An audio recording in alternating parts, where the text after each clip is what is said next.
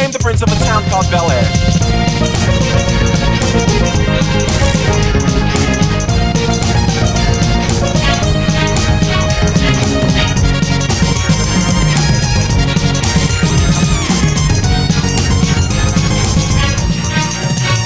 In West Philadelphia, born and raised on the playground is ever since most of my days. Chilling out, maxing, relaxing, all cool and all shooting some ball outside of school. When a couple of guys who were up to no good started making trouble in my neighborhood. I got in one little fight and my mom got scared and said, "You're moving with your auntie and uncle in Bel Air." I begged and pleaded with her day after day, but she packed my suitcase and sent me on my way. She gave me a kiss and then she gave me my ticket. I put my Walkman on and said I might as well kick it.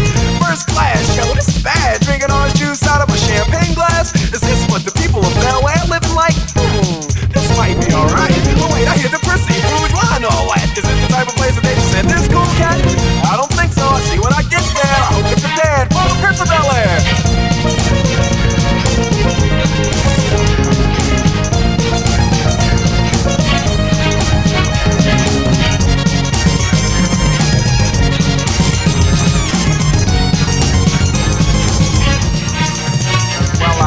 The plane landed and when I came out, there was a dude look like a cop standing there with my name out. I ain't trying to get arrested yet, I just got here. I sprang with the quickness like lightning disappeared. I whistled for a cab and when it came near, the license plate was breaking and dice in the mirror. If anything, I could say that this cab was rare, but I thought, man, forget it, go home to Bel Air.